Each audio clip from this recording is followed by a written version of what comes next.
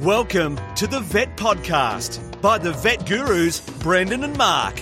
Get ready for the latest veterinary news, information and entertainment. Don't forget to visit us at the Vet Gurus website, vetgurus.com. Now, sit back, relax, it's over to the Vet Gurus, Brendan and Mark. We're here, Brendan with Mark, vetgurus.com, episode 146, Friday, July the 24th, 2020. And Mark, somebody asked me the other day, or said to me, it was one of my brothers actually, he said, maybe you should think about doing a podcast one day about your work and the sorts of animals you see. And my reply to him was, we're up to episode 145 or 146 now, and we have listeners in 109 countries. He hasn't spoken to me since.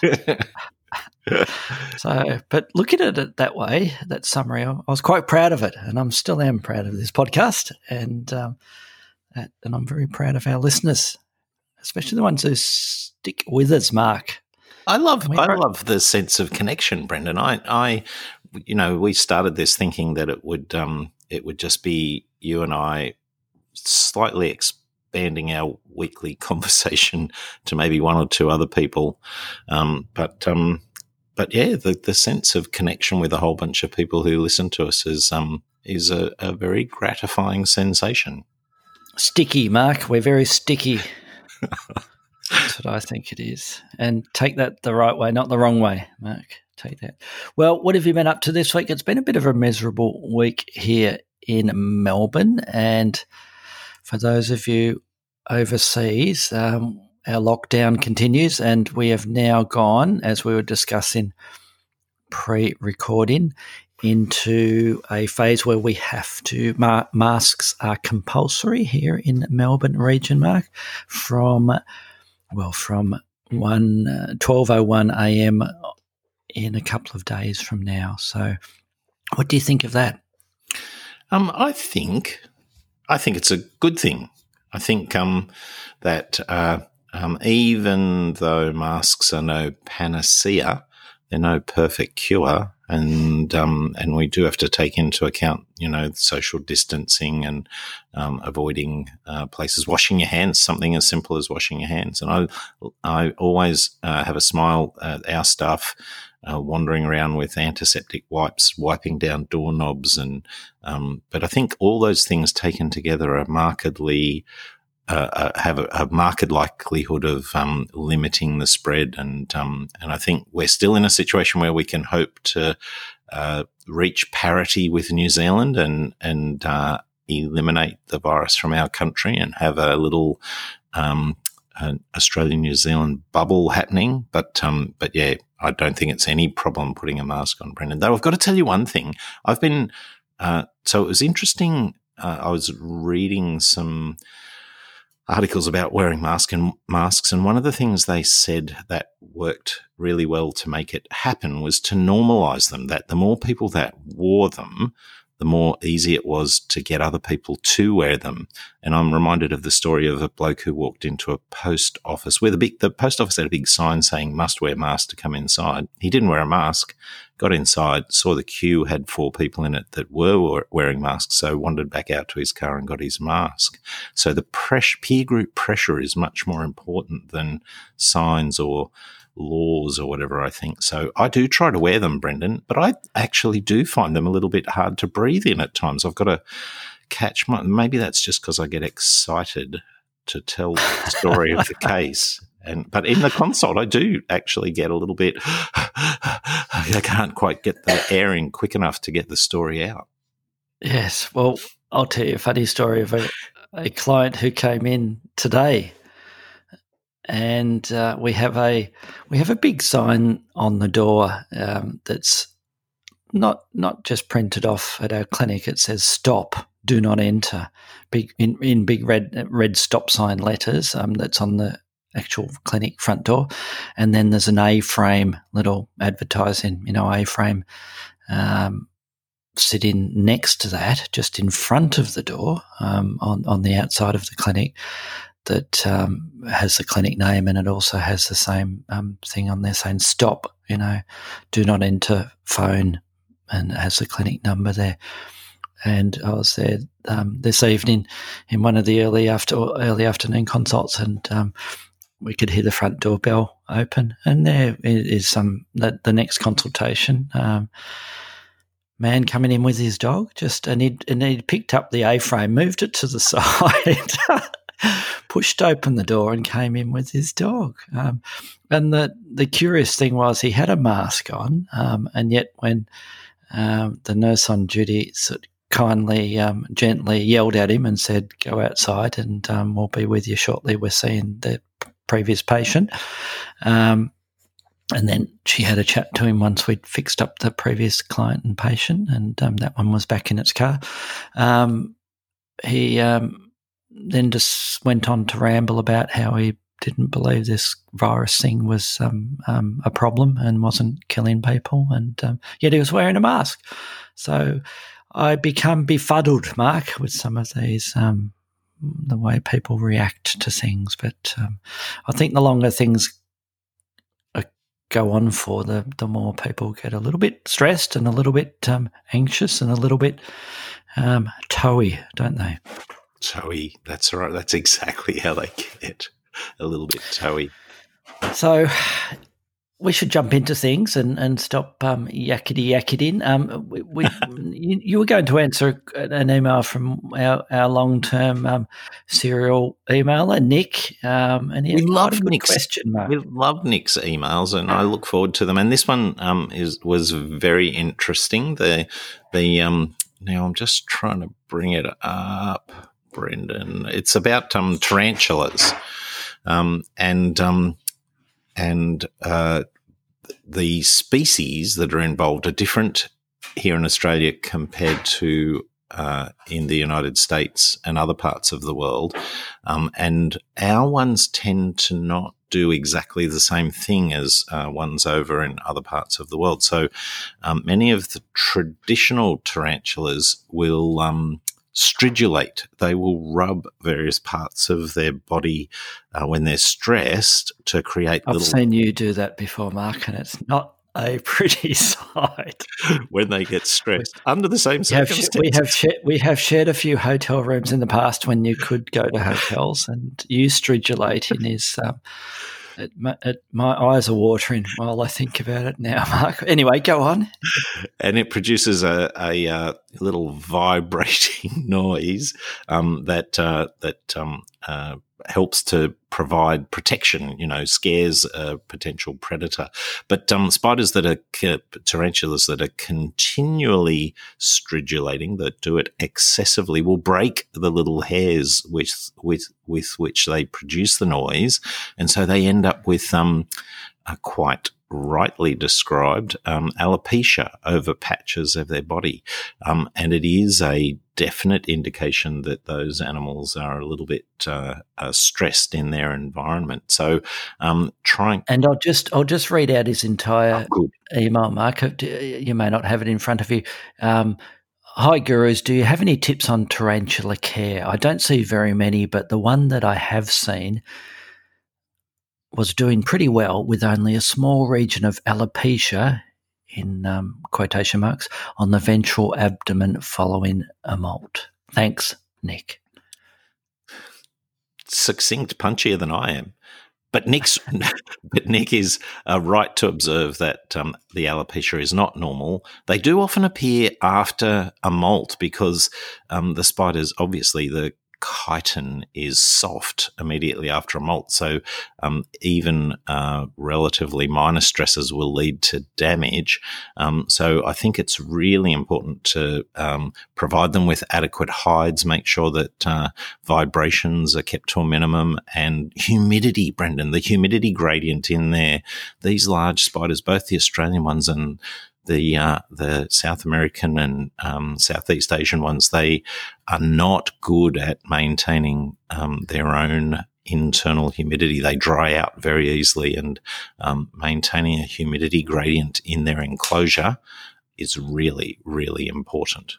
Yes, and it's an excellent observation there by Nick, isn't it? And it But it's a really interesting condition, isn't it? And again, I've learnt a word this week, Mark. And what is that word again? Stridulating. Stridulating, yes. Yes, stridulating. Well, thank you, Nick, and keep the questions coming in. I'm going to jump to my first news story, Mark, and my only news story, but it's a good news story, this one, Mark. LA, Los Angeles, in the US of A, bans exotic animals from house parties. It's one of those things you think, could only ever happen in LA, wouldn't it? The Los Angeles City Council voted on Tuesday, this was fairly recently, to ban the use of, not this Tuesday, to ban the use of exotic animals for entertainment purposes, effectively putting an end to traditional circuses and similar ventures within the city. The issue, I love this quote from Councilman David, the issue of wild exotic animals being abused came to my doorsteps 4 years ago when a baby giraffe and an elephant were being marched up Upper Hollywood Hills to a house party. You can only imagine it happening in LA. Couldn't you, Mark? It is time that the city of Los Angeles makes absolutely clear that this abuse of animals is shameful and we will not stand for it. And good on them. The ban was passed by a vote of 14-0. Also prohibits people from riding wild and exotic animals or using them for entertainment purposes, whether a fee is charged or not. And they made a note that the ban does not apply to typically domesticated animals such as horses. So good on them. And they even mentioned some of the other exotic or unusual animals that have been used and taken to these house parties. So elephants, giraffes, lions, bears, tigers, elephants, monkeys, other wild animals that have been in circus acts, etc. But I love the alliteration at the end of that article. They have using petrified penguins, bewildered big cats, and other wild animals as party props. Sentences sensitive animals to miserable, deprived lives. That's some bloody good language there. Yes, but it's good news, isn't it, Mark? It is a good news story, but hey, the world has gone mad, hasn't it? Although it would have been probably a pretty damn good party, that one, where you could have where they had the baby giraffe at it. Don't you reckon? Yes, no, maybe not. So that's my news story, Mark. You've got a birdie story as usual. What have you got? Surprise! I have an article which talks about the cytosine beacon feather disease virus. The title is "Fatal Virus That Makes Bird Feathers Fall Out Could Drive Extinctions," and essentially, I think what's happened here is that this is a little bit of a cry out to the Australian government. The Australian government in 2005 recognised the cytosine circa virus, the virus that causes this problem, as a extinction threat to a number of Australian parrot species. But 15 years later, there's still no vaccine. And one of our colleagues, Dr. Shane Radell, Charles Sturt University, he's been involved in the science of developing the vaccine. And as far as I understand it, it's bucks, not impossibility. They just don't have enough money to make the vaccine, rather than it be a technically impossible thing to do. And the awful thing, Brendan, is that that the virus is everywhere in the Australian bush. And the problem with that is that our common birds, like the reservoir species like rosellas and maybe to a lesser extent the cockatoos, they can cope with a relatively small proportion of birds coming down with the virus and dying when the large majority of birds in those populations don't. But the critically endangered species, particularly the orange-bellied parrot and the swift parrot, those birds are, a major bump to their, there's 48 wild orange-bellied parrots. There's maybe less than 300 wild swift parrots. These birds only need one little bump and, they're gone. So to have this virus for 15 years and still not have made a significant dent in the effect that it has on our wild birds is a bit of a downer. I'm sorry to follow your uplifting story with one less smile engendering, but it's an important story nonetheless, Brendan. Yes. What's your thoughts? Do you think somebody will eventually be able to develop a vaccine, for instance, or not? My limited understanding is that a vaccine is technically feasible. So I don't think there's any doubt that will happen. It'll become difficult to, what do they do then? Engineer it into a virus? How do they spread it through the wild population? Yes. It's pretty clear that I guess that most wild, I read somewhere that most, if not all, the wild orange-bellied parrots are affected by the virus at the moment. So vaccinating them might not be that much use, but certainly catching a few of the swift parrots and vaccinating those guys could be a useful thing, developing a population that has some immunity to the virus. I think they will. My short answer is, given enough dollars, they will, and they will get enough dollars at some point. Are they going to get the dollars from where then, Mark, is the question. I was trying to end that topic on a uplifting, that it is going to happen. I don't know where they're going to get. This is my thoughts on that at the moment, that we're going through a phase where we're a little bit utilitarian, where money is being funneled away from these things because it has no immediate use. I think we're going to see a pendulum swing over the next decade, Brendan, and I think there will be a conscious decision made in society to direct dollars to things like this. So I'm hopeful that Shane will get a bucket of money and he'll make a vaccine. That's a positive finish to the story, Mark. Thank you very much for that. Let's jump in. I had to work at it. Yeah.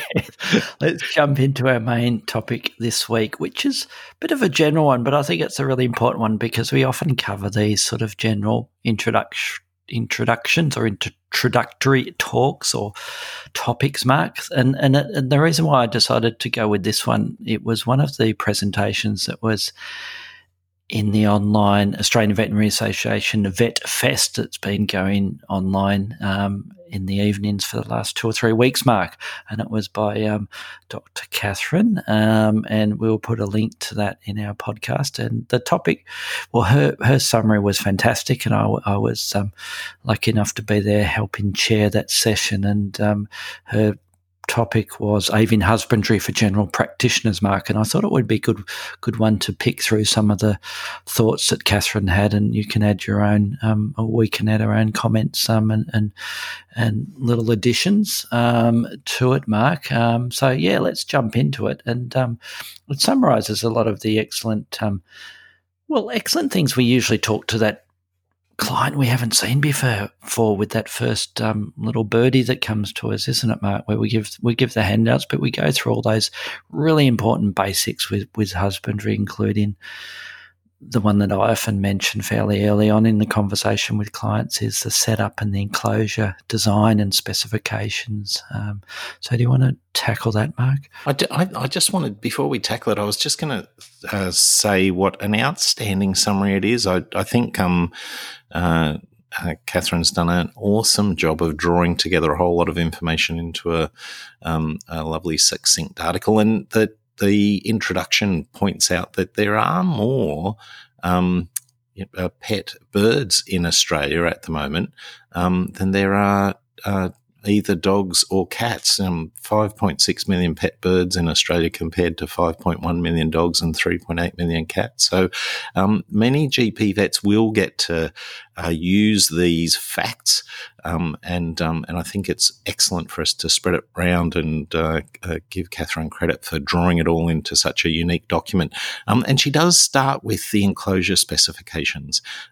And I do like the general trend in her discussion of making sure that the bird has enough space. Too many birds come to us in tiny little cages with dowel perches and nothing more than a water bowl and a food bowl, and it's just not enough. And they definitely need more space to conduct physical exercise and have environmental enrichment, and they definitely need something more than a bit of dowel to perch on.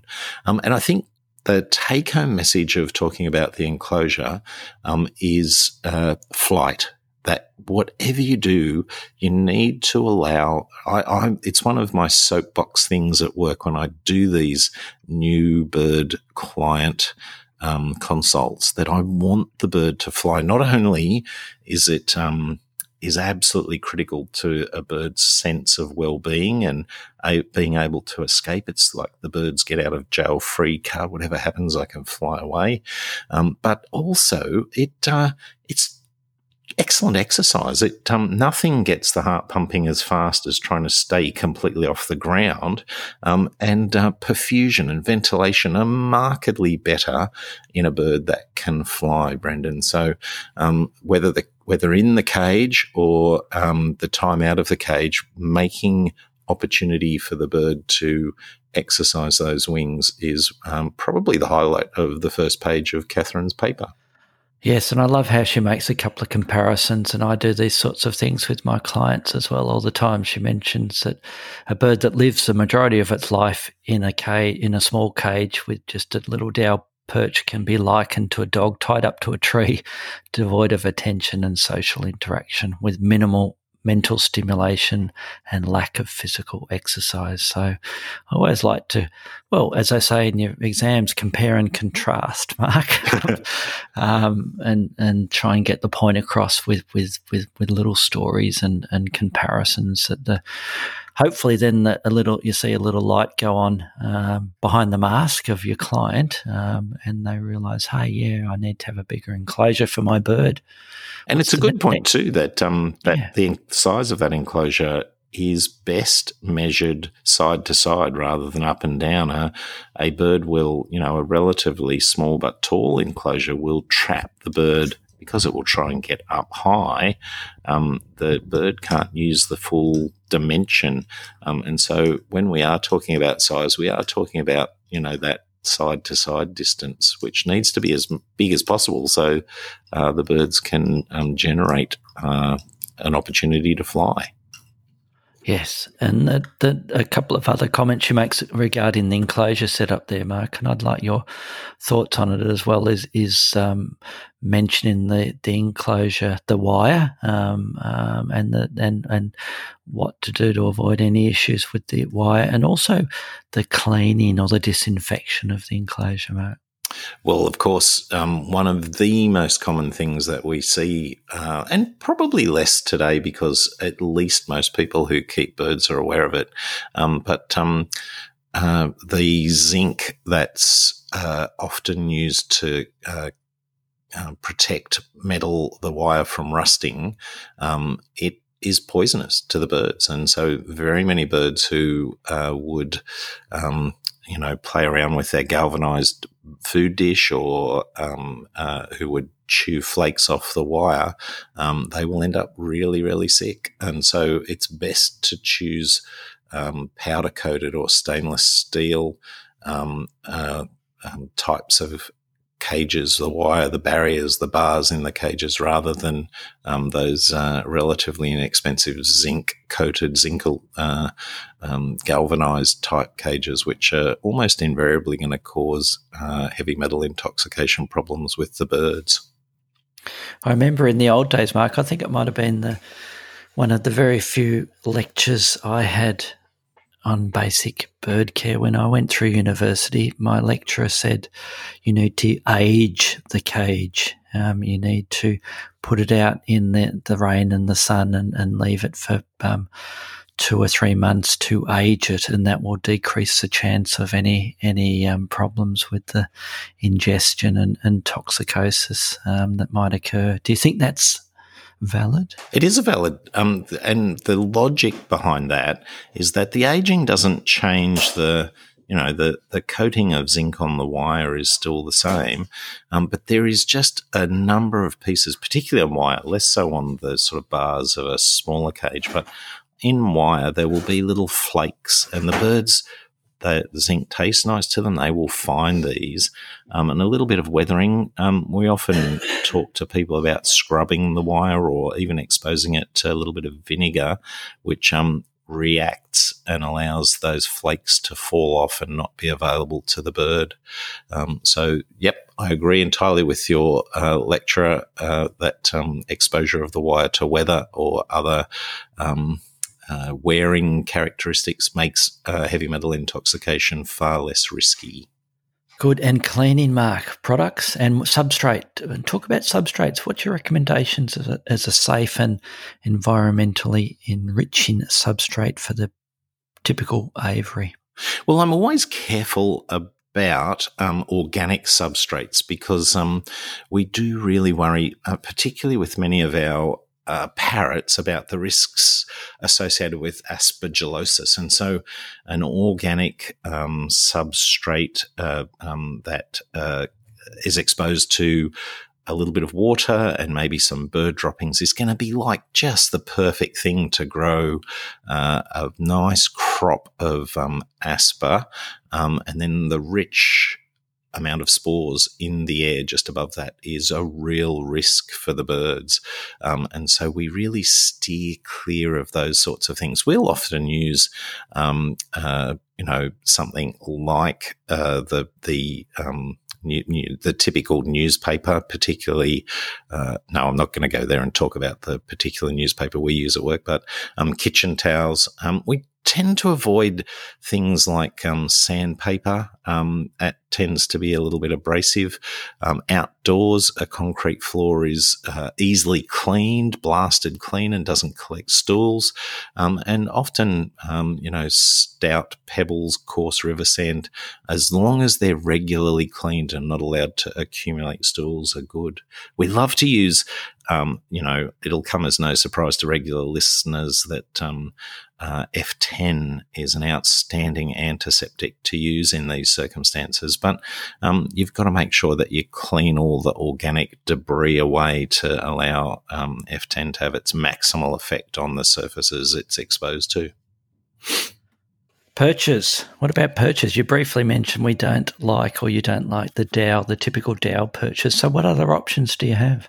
Well, I think perches represent a real opportunity for environmental enrichment. And if you have a dowel perch that's horizontal, then birds are likely just to rest on it, and they don't even grip it, Brendan. They just bear their weight down on the first surfaces that come into contact with it. And if it's the same diameter all the way around the cage, the multiple perches, and the bird's a little bit heavy, then it's very common for us to get pressure sores, which can lead to bumblefoot.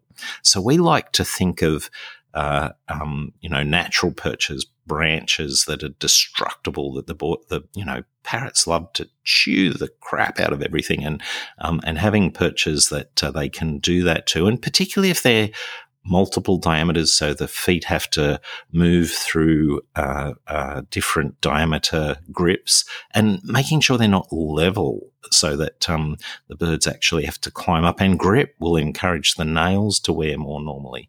So I think the perches are a vastly underestimated component in the routine enclosure that a bird lives in. And we love in Australia here, we have a number of types of eucalypts, often referred to as ironbarks, and those ironbarks really live up to their name and give the birds an inordinate amount of pleasure as they work hard to chew that very tough bark off and explore the environment.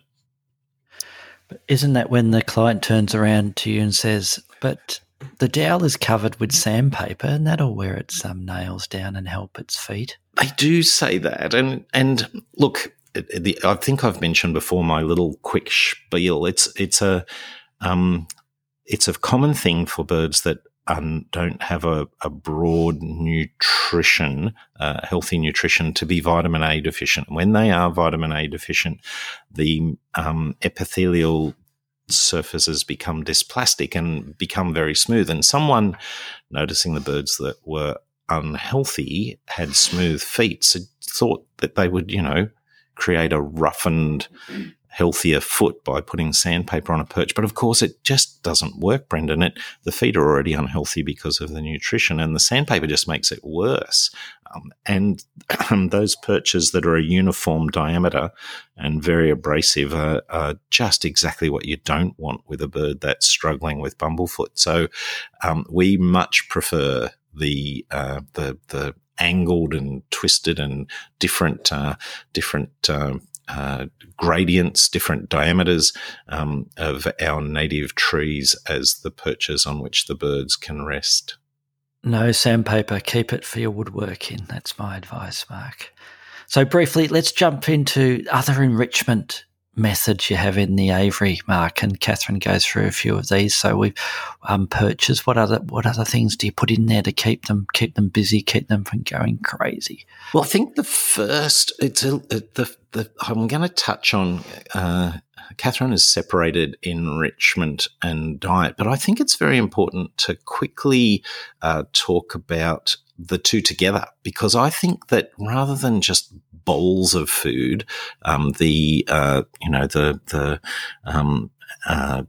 great big, your average cockatiel will consume about between 8 and 12 grams of food each morning and evening. So most of the bowls that we put into those enclosures contain upwards of 100 grams of seed, which or whatever food that you put in. But that allows the bird the opportunity to select the food that it likes, which is often the worst sort of food. But I like the idea of not using bowls at all, of trying to place the food at a number of locations around the branches, natural enrichment, wedging the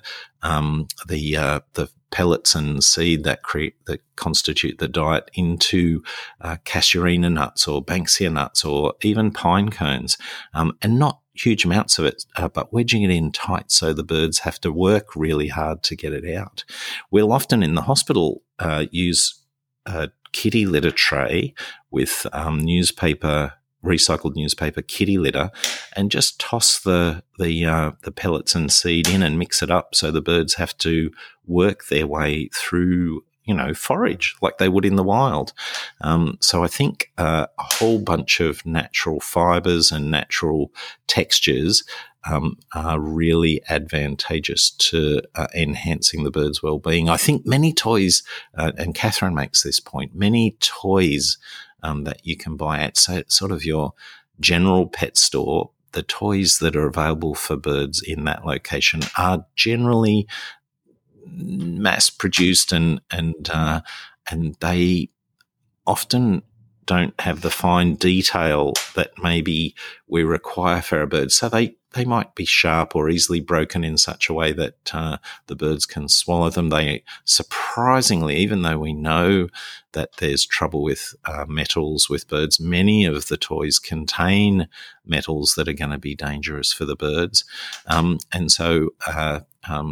So I think avoiding those sorts of toys and looking for more, if you are going to buy those sorts of things, then getting the more boutique acrylic puzzle type toys are going to be more helpful. There's one thing I have to shout out about the things that go into enclosures. There's a type of thing called happy huts, and I've jumped on my soapbox on other ones of our podcast to say that these are absolutely not to be used with birds. They once a week I have to deal with a bird that's in the last days of its life because it has a bezoar somewhere in its gizzard or proventriculus or crop, and and it's caused directly by the man-made fibres in those happy huts. So don't put any of those in is a good tip. Well said, Mark. So what about diet? Gee, we could do several podcasts just on diet. So give me some little pearls of wisdom, Mark, about your thoughts for that new client with their bird. What's your summary? Well, the summary is don't just feed them seeds. So many of our desert-focused birds, the cockatiels and budgerigars, zebra finches, they have evolved to survive on seeds, but their seeds make up only a part of a much more complex diet in the wild, and they'll survive on them for quite a long time, but they will invariably end up with problems. And so if there's one take-home message I can get in that first consult, it is don't just feed them seed.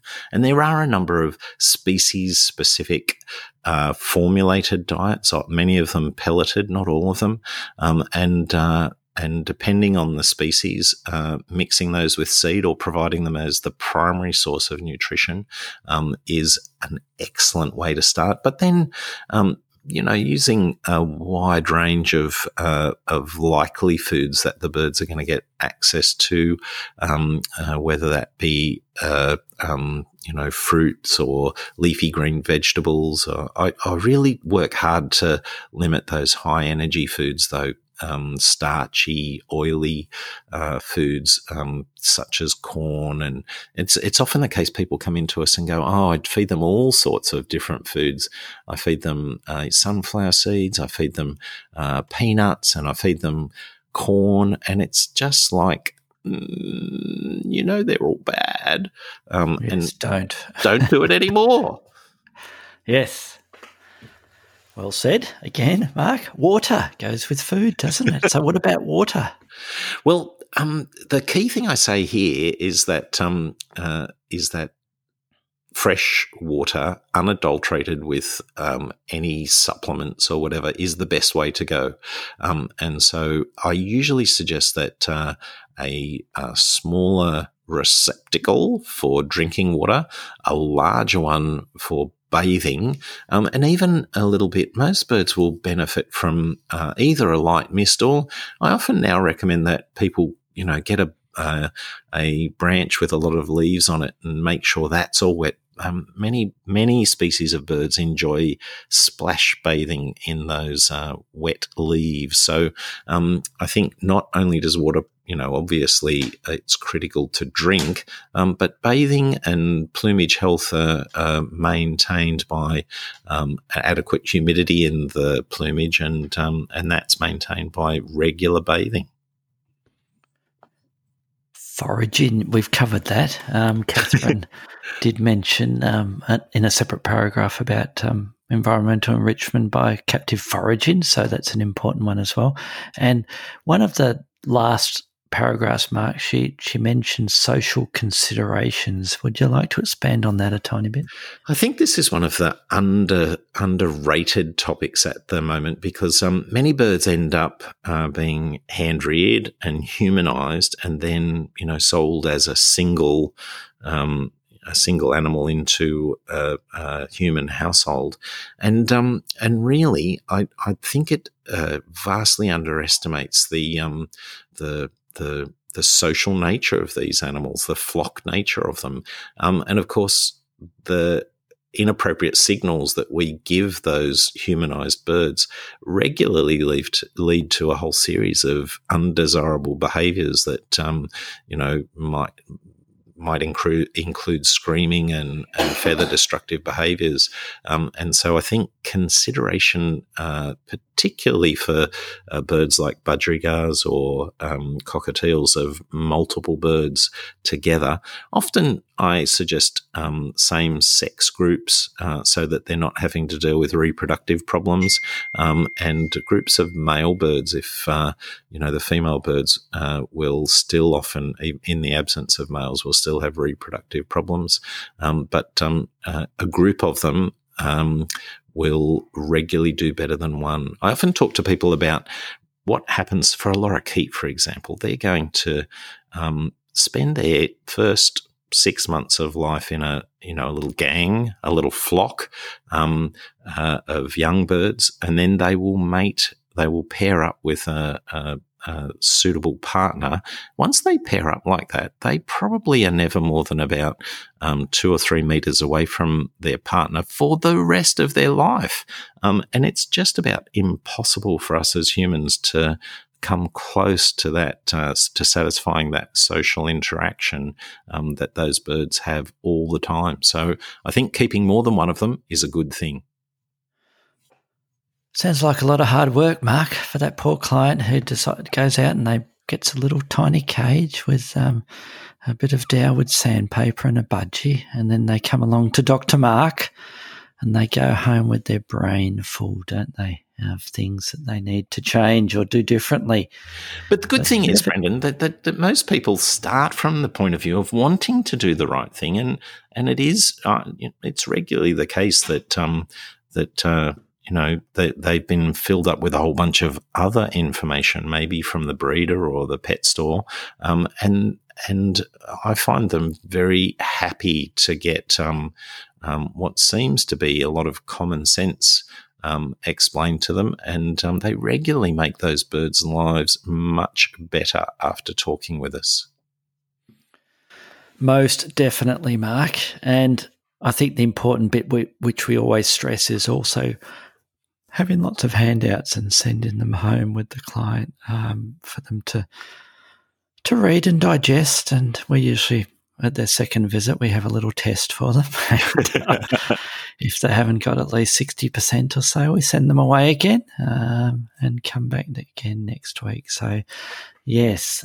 So there we go. That's a little summary, and thanks to Catherine again for prompting us to do that based on her excellent presentation on basic avian care. And I think with that, Mark, we better get out of here, and we will talk to you all next week.